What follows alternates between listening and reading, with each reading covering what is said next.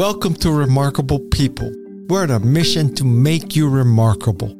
I am your host, Guy Kawasaki. Today I have the privilege of being joined by Dr. Amy Edmondson.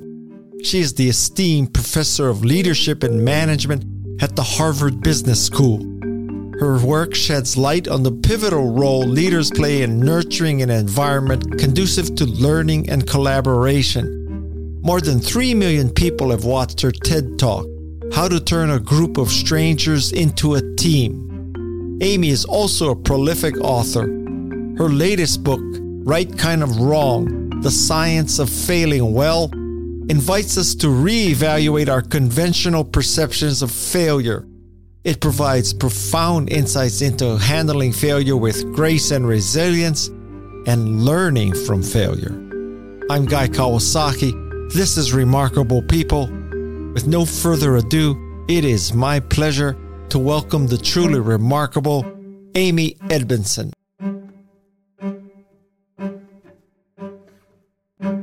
This is kind of a question that may belie my ignorance in the scientific method. You start your book and you talk about this Harvard study where your hypothesis was that better teams would have fewer errors.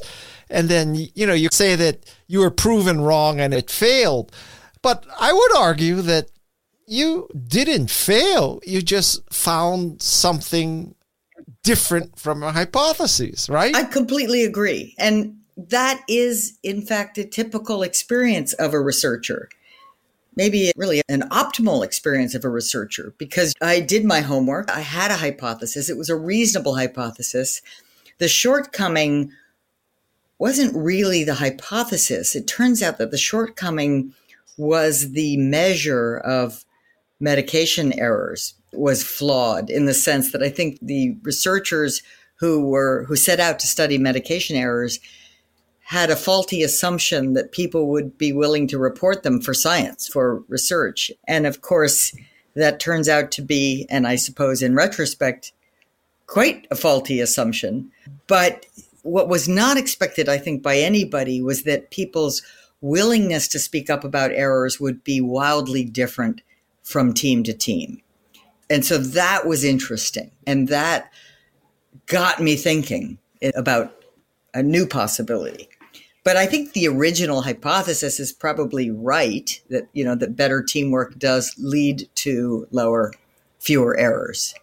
Again, pardon my ignorance of the scientific method, but is the perspective that you're trying to prove or disprove a hypothesis, or you're trying to just investigate and let the facts fall where they may? So what are you trying to do there? The answer is yes to both. Right? So the way the scientific method in general seeks to advance knowledge is by reading what has come before. So you read the literature, and then you say, well, what do we not yet know? You formulate a hypothesis. You formulate a way to collect the data that will help you support that hypothesis. And sometimes you're right, and sometimes you're wrong. So in a grand sense, you are, in fact, stepping into the unknown and trying to learn whatever it will teach you.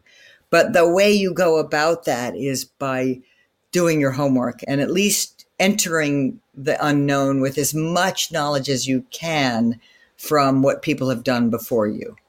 So is the correct verb testing a hypothesis or proving a hypothesis? Oh, testing is a better word than proving. You're absolutely right. Okay. Because in fact, you can never prove a hypothesis. You can only disconfirm, because if it supports it, that's good, but it's not as informative as failing to support it. Okay. This is going to take us down a little bit of a rat hole just for a second, okay? So I want to know, why does your book have a prelude and an introduction? It's a prologue. Oh, prologue, sorry. I think of a prologue, and I've looked at other books. I often am looking at books for their structure and how they organize themselves. A prologue is a kind of glimpse. It's a compelling story, perhaps, an anecdote, an idea that leads you to want to read more, or that gives you a sense maybe of the author and what she cares about, and maybe where she's coming from. But it isn't, an introduction is almost, if you don't have time to read the whole book, you can often get at least the big picture of the ideas and the territory it's going to cover. Certainly won't do it justice, but the introduction is the sort of lesson 0 of the book, or lesson 1 of the book, and gets you started. The prologue is just fun, I think. So a prologue is like when you watch a Tom Cruise movie or a James Bond movie. It's like that opening scene where he jumps off the building in a wingsuit or whatever. It has nothing to do with the rest of the plot. It's just... Yeah, it probably has premonitions about the rest of the plot. Or it gives you some glimpse into Tom Cruise's character. But you're absolutely right. It's a perfect analogy. It's just that, okay, what was that? And does it compel me to learn more about this movie? So I'm living in Silicon Valley, and every day I hear, fail fast, break things. From your research, academic research, what's the use of a statement like that? That's a great question, actually. The use of a statement like that is to free people up, right? To encourage them to take risks. Now, I would like to add smart risks, but to take risks rather than to play it safe. It's about saying our natural tendency is to play, not to lose, right? I just don't want to lose the game. I don't want to lose the contest. But what we want instead is to help people embrace the possibility to play to win. And that means you're going to take risks and you're going to do things that may or may not work out as you'd hoped. So I think the use of statements like that is just to free people up and help them unleash themselves. So that does not offend your academic and scientific knowledge? No, not at all. It's because I understand it as an invitation to try things. But where it offends my academic knowledge is when it is uniformly applied to everything across the spectrum. And for example, it would be nonsensical for a plant manager in any kind of factory, but let's just say an automotive assembly plant, to tell her workers to fail fast and break things, right? I mean, we can laugh at that. It's obviously wrong-headed, and we want our automobiles to come off the end of that line perfect, every last one of them. And so the statement isn't helpful in either very routine context or very high risk context, meaning physical risk. You wouldn't say that. The leader of a nuclear power plant would not say that, right? The very opposite. And there's a whole literature on high reliability organizations, which addresses the specific question of how do organizations where there's inherent safety risks manage to operate safely essentially all the time, 100% of the time, or 99.999% of the time. And in fact, one of the takeaways of that research is people are not allergic to failure. They're aware of failure. And so they're so aware of failure, they do everything they can to prevent it because of what's at stake. Now, if you had your R&D department operating with high reliability organization principles, you wouldn't get any innovation. If you had a scientific laboratory in a leading university operating with high reliability organizations, they wouldn't have any big discoveries. So it's about being acutely sensitive to context. And I think when people in Silicon Valley say these things, they're smart enough to know what they're talking about, what they're saying, but they may not be translating it effectively for all of their listeners. I might debate you on the first part of that statement, but let's not go there. And since you're the queen of failure, what about when people say failure is not an option? Because failure is not an option is, I think, one of the most misunderstood phrases. Because I think we can attribute it to Gene Kranz in the Apollo 13 mission. And of course, it's been memorialized in the movie and so on. But what Krantz is saying there is we all know what's at stake here. We know the human lives that are at stake here. And I know that with your engineering training and your big brains and your dedication, you will figure something out. Like you will solve this incredibly challenging problem because none of us can bear to consider that other option, right? It's a statement of encouragement, of pride, of support, of confidence. It is not a statement of, I don't want to hear about anything going wrong around here, which of course leads things to go underground and have people not speak up about them. So if Mitch McConnell says failure is not an option, we have to take back the Senate.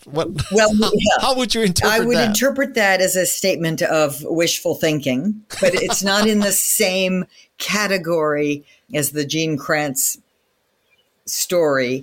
And oftentimes, let's take Mitch McConnell out, but just say when senior leaders in organizations say things like that, they often, and may not be intending to do this, but they are inadvertently sending the message that when you say failure is not an option, you're really sending the message, I don't want to hear about it, right? So when it happens, because in a complex, uncertain world, some things will go wrong. I guarantee it. What they're trying to say, of course, is please hold high standards and give it your all. Bravo, wonderful. Right. But what they are inadvertently saying is, don't tell me about it. And that leads to way more failures than if you don't make that mistake. I bet that was a favorite phrase of Elizabeth Holmes. Yes, I am sure you're right. Yeah. And that's why she's in jail today.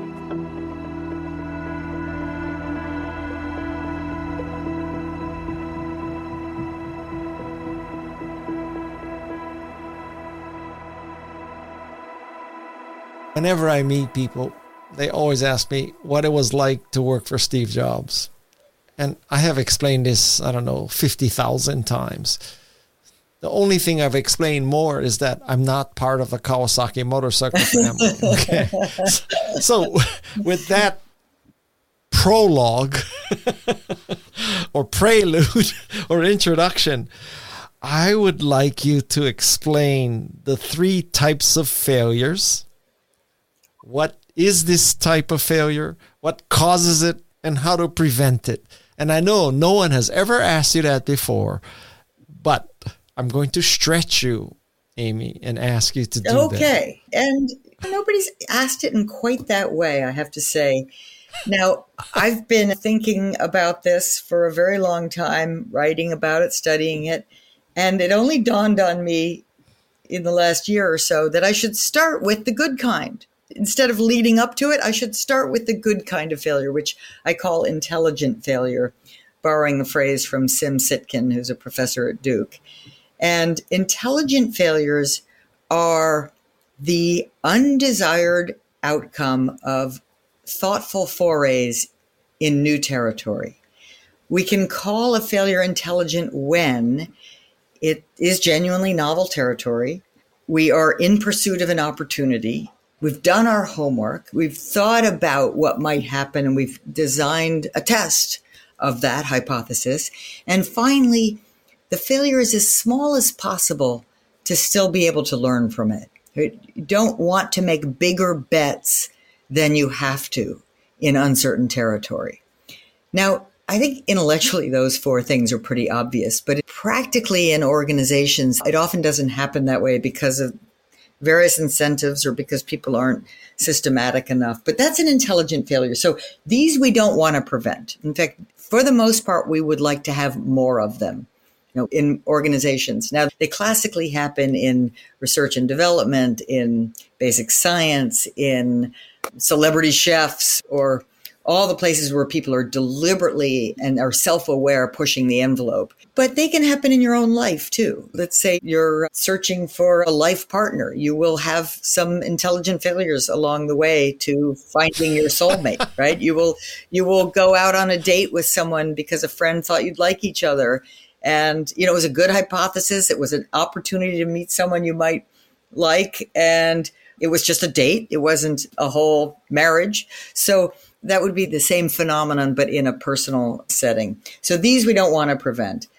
The other 2 kinds of failures, indeed, as your question implies, we do want to prevent. So let's talk about them. The simplest kind of failure I call a basic failure. And it's basic because it has a single cause. That single cause is usually human error.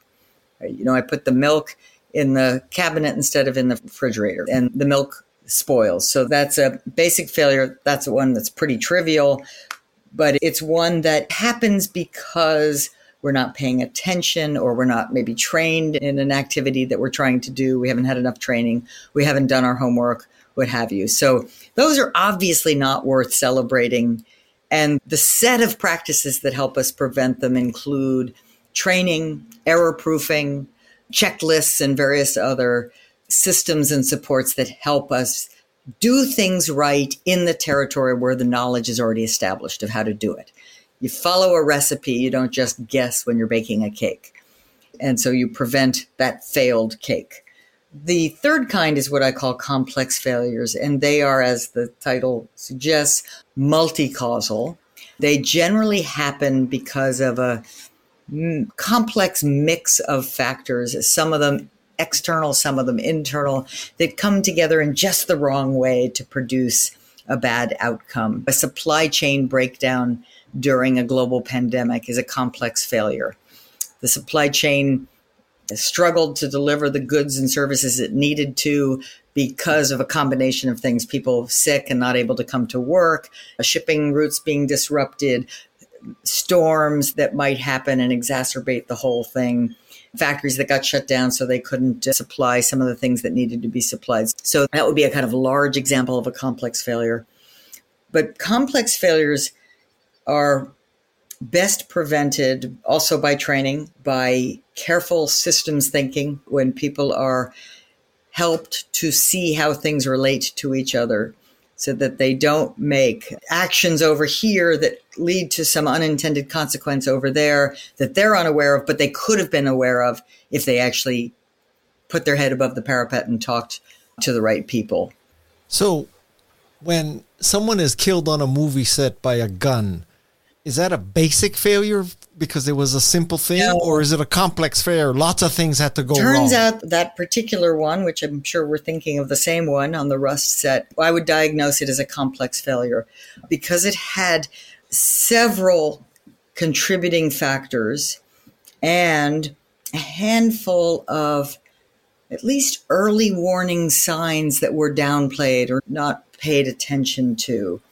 And it's a complex failure when any one of the contributing factors, if you change that one factor, you would avert the failure. Whereas if the basic failure is just one bad thing was done, it didn't get stopped and it created the failure. But in the Rust story, you had some unclear how the live ammunition ever made it to the set. It never was supposed to. It was also then checked by someone right before, I think with just a faulty diagnosis. And about 3 or 4 other things happened that any one of which could have caught and corrected the defect and led to it not happening. And in something like that, from a legal liability standpoint, who takes the fall? Well, that's a hotly debated question, as I'm sure you have seen and others have seen in the news. And interestingly, the answer to that question with respect to this particular case has shifted around from the producer to the arms person, the person in charge of the movie weaponry, as it were.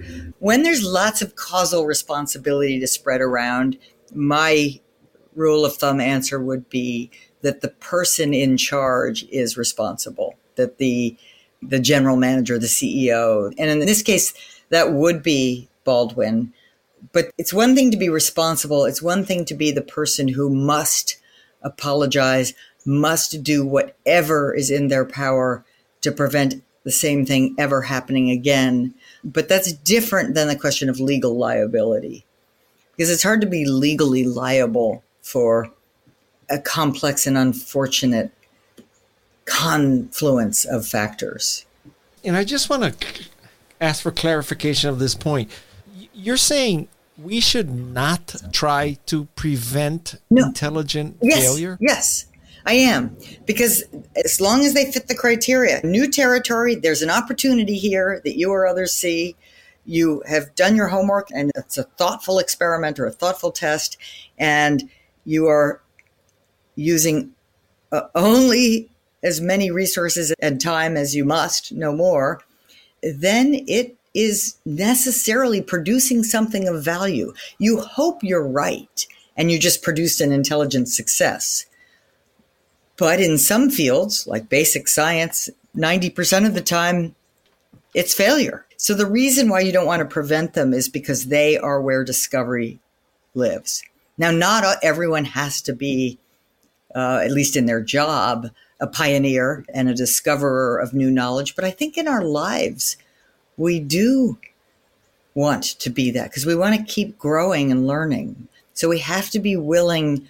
In fact, we should be most eager to have more intelligent failures. A trivial example, about 10 years ago, I started to play golf. Now, you don't start to play golf at that age and expect it to go terribly well, but it's fun to try something new and fail so badly at it, but then get better at it. And it develops those muscles, those learning muscles, if you will.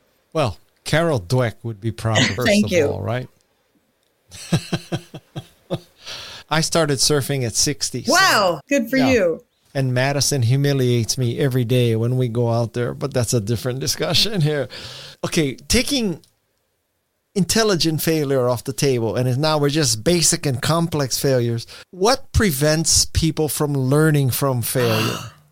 It's a great question. And there's really wonderful research on this. And the big takeaways from it is, and I'll just summarize, we have an aversion to it. We just have an instinctive aversion to failure. I think we have a sort of a deep reluctance to be imperfect because it's threatening. It's psychologically threatening. And so the easiest way is to self-protect from that threat, is to ignore it, look the other way, not want to spend the time you need to spend to sort of dig into it and understand, what did I do wrong and what could I do differently? We just have the allergy to it. So that's one bit. Another is the social side, the fear of looking bad in front of others, especially others whose opinions we care about.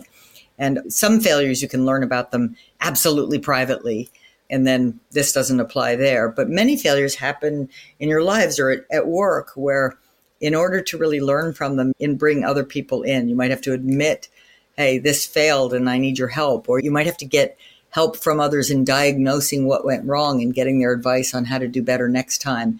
And that's embarrassing, and we're reluctant. We don't want to be seen in a bad light by others, especially others we respect and care about or think their opinion of us matters for some reason.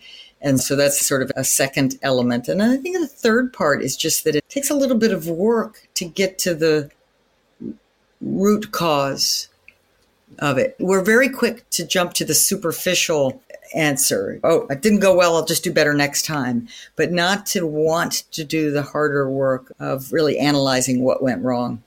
Flipping the question completely, what do people, or what should people learn from success as opposed to failure? I think we should learn from success to always be a little suspicious of it. Our instinct is to want to say, oh, I succeeded at that. I must be great. I must be talented. I must be a great, whatever the sport or whatever the academic activity or professional activity, rather than realize I contributed to that great outcome, but so did a bunch of other factors. So you don't want to, the phrase rest on your laurels. You don't want to take it as information that suggests you're now good to go. Maybe this brings us back to Carol Dweck as well. A success, it's easy to want to draw the wrong messages from it. Which is what? I'm infallible? Well, I'm infallible. I'm just great. I don't have to keep learning or stretching or growing. It wasn't maybe a success. Many successes are the result of a confluence of factors that came together. We've got, let's say, a business environment that's conducive to getting funding for my brilliant idea. I've got a country of laws that helps when someone breaks the law, right? There's a whole context in which a success unfolds, and all of the factors likely played an important role in that success, not just you and your ability. How about if you start the most valuable automotive company and then you decide to buy a social media site? Well, there's an interesting example of, I think, the phenomenon we're talking about, because that could be seen as over-attributing success is such a large and global ability that it can be then turned around and applied to anything. Up next on Remarkable People.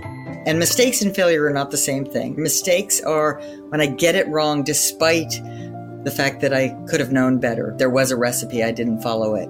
Whereas a failure is sometimes born of mistake, but sometimes it's a genuine discovery in new territory. If you find our show valuable, please do us a favor and subscribe, rate, and review it. Even better, forward it to a friend. A big mahalo to you for doing this. Welcome back to Remarkable People with Guy Kawasaki. Push comes to shove. What's a better teacher, success or failure? I think they are both important teachers. I would err on the side of failure is a better teacher, but they are both important teachers so long as you do the hard work of learning from them. Meaning really making sure you're being analytic and thoughtful in the lessons you take from them. I think many people are good at declaring success, myself included. That's not hard. I wanted to know your perspective on how and when, or mostly when. How do you declare failure? How do you know that you can't push this boulder up the hill anymore? It's just the boulder's too heavy, the hill's too tall. Because the same people who are saying fail fast, break things, failure is not an option, half of them are saying pivot quickly, and the other half are saying if you believe, keep trying, ignore the naysayers. So when do you give up on the boulder? I would like to say there is no single rule of thumb that will apply to all situations with that one, but it is an absolutely wonderful question. And so I'm going to give you an unsatisfying answer, which is that it's going to require judgment. But I do think we can do better than just judgment, because it's judgment will be better, higher quality judgment if it is informed by diverse perspectives. Because we treasure and value persistence. Like we love that entrepreneur who persisted through failure. Angela Duckworth's work, and Sarah Blakely and Spanx, and that sort of, you don't take no for an answer. But at some point, the world could be telling you something. Now, at what point, so how long do you keep pushing the boulder up the hill before you say, maybe this is the wrong hill? Again, I don't think there's a one-size-fits-all answer to that question, but I do think you have to start listening to the little voices inside your head that are saying, maybe this is the time for a pivot.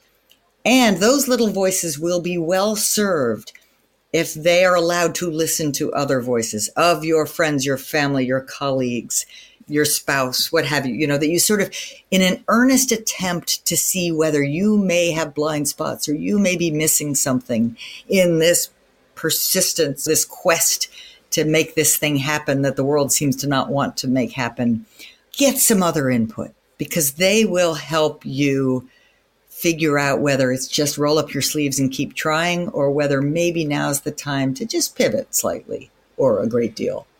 I would make the case that women will be much better at doing this than men, because men cannot admit that the boulder is too big or the hill is too tall. I wouldn't disagree with you. And that's why maybe you need the diverse voices. So it's a team sport. This exercising of judgment in unclear territory is almost always a team sport. Yeah. Okay. So do you think people are more likely to give up too early or keep trying too long? That may be a personality difference, right? That some people will give up too early. In fact, I'm sure you can think of some, I know I can, who just, tried it, didn't work. But other people will go too long. Maybe we call them stubborn. Maybe they put their blinders on. But I think that is one of those, at least for me, rare things that's very personality dependent. Do you think that failure is a slippery slope? So if you quit taking piano or quit violin or you quit calculus, and next thing you know, you're a lifelong quitter? I hope not.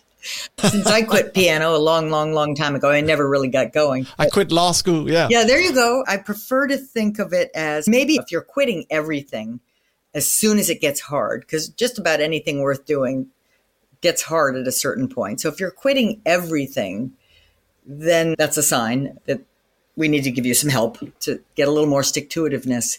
But the question was whether doing that can then become too habitual. I'm not sure I have evidence of that. Yeah. If you ask Asian American parents, they'll never let you quit anything. Not that I'm a tiger dad. No, never. No, never. So switching away from failure now, what are the components and how does one create an environment of psychological safety? I'll first define an environment of psychological safety as an environment, we could really think of it as a learning environment, but it's an environment where people believe that it's possible to take the interpersonal risks of asking for help or speaking up with a concern or admitting a mistake. All of those kinds of behaviors which are interpersonally threatening or challenging or risky. In some environments rather than others, they feel acceptable. They feel possible. And the way you create that kind of environment, I think, is you first point out, call attention to the either uncertainty or inherent challenge or interdependence of what we're doing together, right? Of the work that we're doing. Because what you're trying to do is set a rationale for why it really matters that people are willing to speak up when they see something, when they aren't sure what to do. Because this is the kind of work where when we're not doing that, we'll get ourselves in trouble. You're very clear about the nature of the enterprise and why it matters. But the second thing, and this will seem too basic to even mention, but ask good questions. That's what you're doing here today. You ask a question, and I guarantee it feels awkward for me to sit here quietly after you've asked a question. It becomes all but impossible. So if you're asking people genuine questions, the kind of question that signals, I really want to know what you think about this, or what you're seeing out there, or what you're feeling, or what you know, what I don't know, that is a beautiful invitation to speak. And so if people were better at asking good questions, and then, of course, better at listening to what people say, we would have an awful lot more psychologically safe environments. If I asked your kids, hey, is your household a psychologically safe place? Would they say, oh, yeah, absolutely. My mom rocks this. I think so. And I guess I can tell by the evidence. The evidence is they don't seem to hold back much. Okay, that's a double-edged sword there. That is true. Good news, bad news. That's true. Now, psychological safety, I've defined it for you, but it isn't enough. It's not the only thing that matters. We also want discipline and excellence in the pursuit of high standards, or maybe a simpler way to say it is motivation. So I think when kids have high motivation and high psychological safety, they are in a great learning place. Angela Duckworth has this concept that in her family, the kids have to pick something very hard to do that requires practice, and they cannot quit on a low note. You take up violin, you practice hard, you have a great recital, and then you can quit. You can't quit if you had a bummer recital. I think there's some wisdom there, especially if there was a good reason to take it up in the first place. You had some interest in the violin, you love music, because certainly kids would be very tempted to quit at things that are hard, like musical instruments or sports or math. And I think that's a nice rule of thumb. I'm going to try this.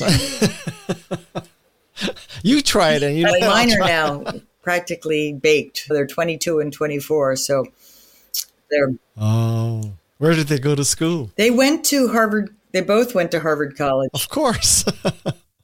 What can I say? They're very hardworking, very smart kids. But I put the emphasis on hardworking because that's really the difference. A lot of smart kids out there, but you got to put in the work, right? See, Carol Dweck is smiling right now because you didn't say they're naturally gifted kids. Exactly. You said they work hard. That's right. Yeah. A couple months ago, I interviewed Carol. Carol's book, The Growth Mindset, was a pivotal book in my life. Oh, that's great to hear. Yeah. It's a great book. It's great research. It's so important. Yeah. I pursued her for 2 years to get an interview, and she teaches at Stanford, and I went to Stanford, and I used to live about 2 miles from Stanford, and we're going to go off track again, but my favorite Carol Dweck story of all time. So Carol Dweck and I, we both used to give a lot of speeches all over the world, and we happened to use the same limo driver. And this wasn't one of those 50 town car kind of places. This is like one guy with one Lincoln Town car. And if your flight landed at 2 a.m., he picked you up. And if the next guy left at 6 a.m., he picked you up. And unfortunately, he died a few years ago. And I know his clientele was all the VCs, all the CEOs of Silicon Valley. So his funeral, his memorial service was on this Sunday. And I took my son, and 2 of us went because my son used to use him. There's some circumstances where we had to just send him in a car. And so we go to this memorial service, and I look around the room, and it's all family and friends. Huh. You know, I don't see any famous VCs or CEOs except Carol Dweck and her husband.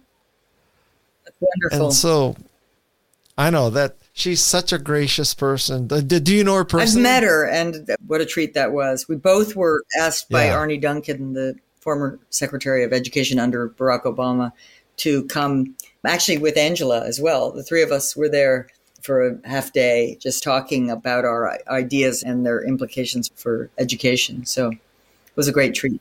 Wait, so there was Amy Edmondson, Angela Duckworth, and Carol Dweck in the same room? Holy shit. I hope there was a lot of good air conditioning because that's a lot of brain power working there. I don't know about that, but it definitely was an amazing day. Yeah, there's Harvard, Stanford, and MacArthur Award in the same room. Wow. My head is exploding here. Related to this psychological safety, so the psychological safety, the high standards, the discipline, those 3 components, is that the definition of an ideal environment for solving problems, or is there more to add? No, I don't think there's much more. I guess for solving problems, we probably need to throw creativity in there. You know, that ability to diverge before you converge on an answer. So let's add that into the mix. And you introduced this concept that I'd like you to explain because I loved it, which is, quote, the good fallible human. What is a good, fallible human? I'm quoting this wonderful, recent, now deceased psychiatrist named Maxine Maltzby, who says, we're all fallible human beings. That's just a fact. And he would abbreviate that as FHB, fallible human being. And I think that once you really accept that is a fact and that is true, there's a deep breath there, right? It's like, okay, I can still be lovable. I can still be okay as a fallible human being. And it's a very different lens with which to view one's life and the world, right? I'm a fallible human being, sometimes, not always, doing the best I can to make a difference in some area of work or life. But I will make mistakes. And mistakes and failure are not the same thing. Mistakes are when I get it wrong, despite the fact that I could have known better. There was a recipe, I didn't follow it. Whereas a failure is sometimes born of mistake, but sometimes it's a genuine discovery in new territory. But in any life well lived, any life period, there will be mistakes and failures, and that's okay. That's part of being fully alive. It's part of being fully human. And in fact, you could go so far as to argue if you don't have enough intelligent failures, you're not doing everything that you could do while you're here to have a full and meaningful life. I think one of the interesting additions to that kind of thinking now is that people who are young today, they're going to live till 90 or 100. It's not whether you take a gap year or not, in the long run really isn't going to matter if you have 90 years of living. True. If you have 45, maybe, but not 90, which kind of embraces the good, fallible human being, right? That's right. It gives you more room to maneuver, more room to make mistakes and take risks. I think that's probably a better way to put it, because some of those risks will not work out the way you had hoped. Many of them will work out the way you hoped, and some of them will bring something even better than what you had hoped. God help me if my kids listen to this episode. But anyway. Okay, last thing for you, Amy Edmondson. We want you to give the pitch for your book. I truly enjoyed your book, and I hope that everybody goes out there and reads it. So now this is your chance to tell tens of thousands of people to buy your book. Wow. Well, few topics, in my view, are more important than failure, and most people misunderstand failure. And we have two camps, one camp that says fail fast, break things, and that's how you should live. The other camp that says failure is not an option. They're both wrong. The reality is, if you understand the different kinds of failure, and I describe 3 distinct kinds of failure, then you are far better equipped to know when it makes sense to fail fast and learn faster, and when it makes sense to be as careful as you can be in getting something to happen the way you really hope and others are depending on you to do. That clarity, I don't see it offered anywhere else but in this book, right? I've really clarified what the failure terrain looks like, when it's okay to fail fast, when it isn't, what are the best practices for navigating the uncertainty and opportunity in your lives and in your work lives. That concludes our conversation with Amy Edmondson. Her expertise in psychological safety, learning, and the art of failing well has shed tremendous light on transformative approaches to personal and organizational growth. I'm Guy Kawasaki. This is Remarkable People, and now I'd like to thank the Remarkable People team. Shannon Hernandez, Jeff C., Louise Magana, Alexis Nishimura, Fallon Yates, and the drop-in queen of Santa Cruz, Madison Neismer. Until next time, mahalo and aloha. This is Remarkable People.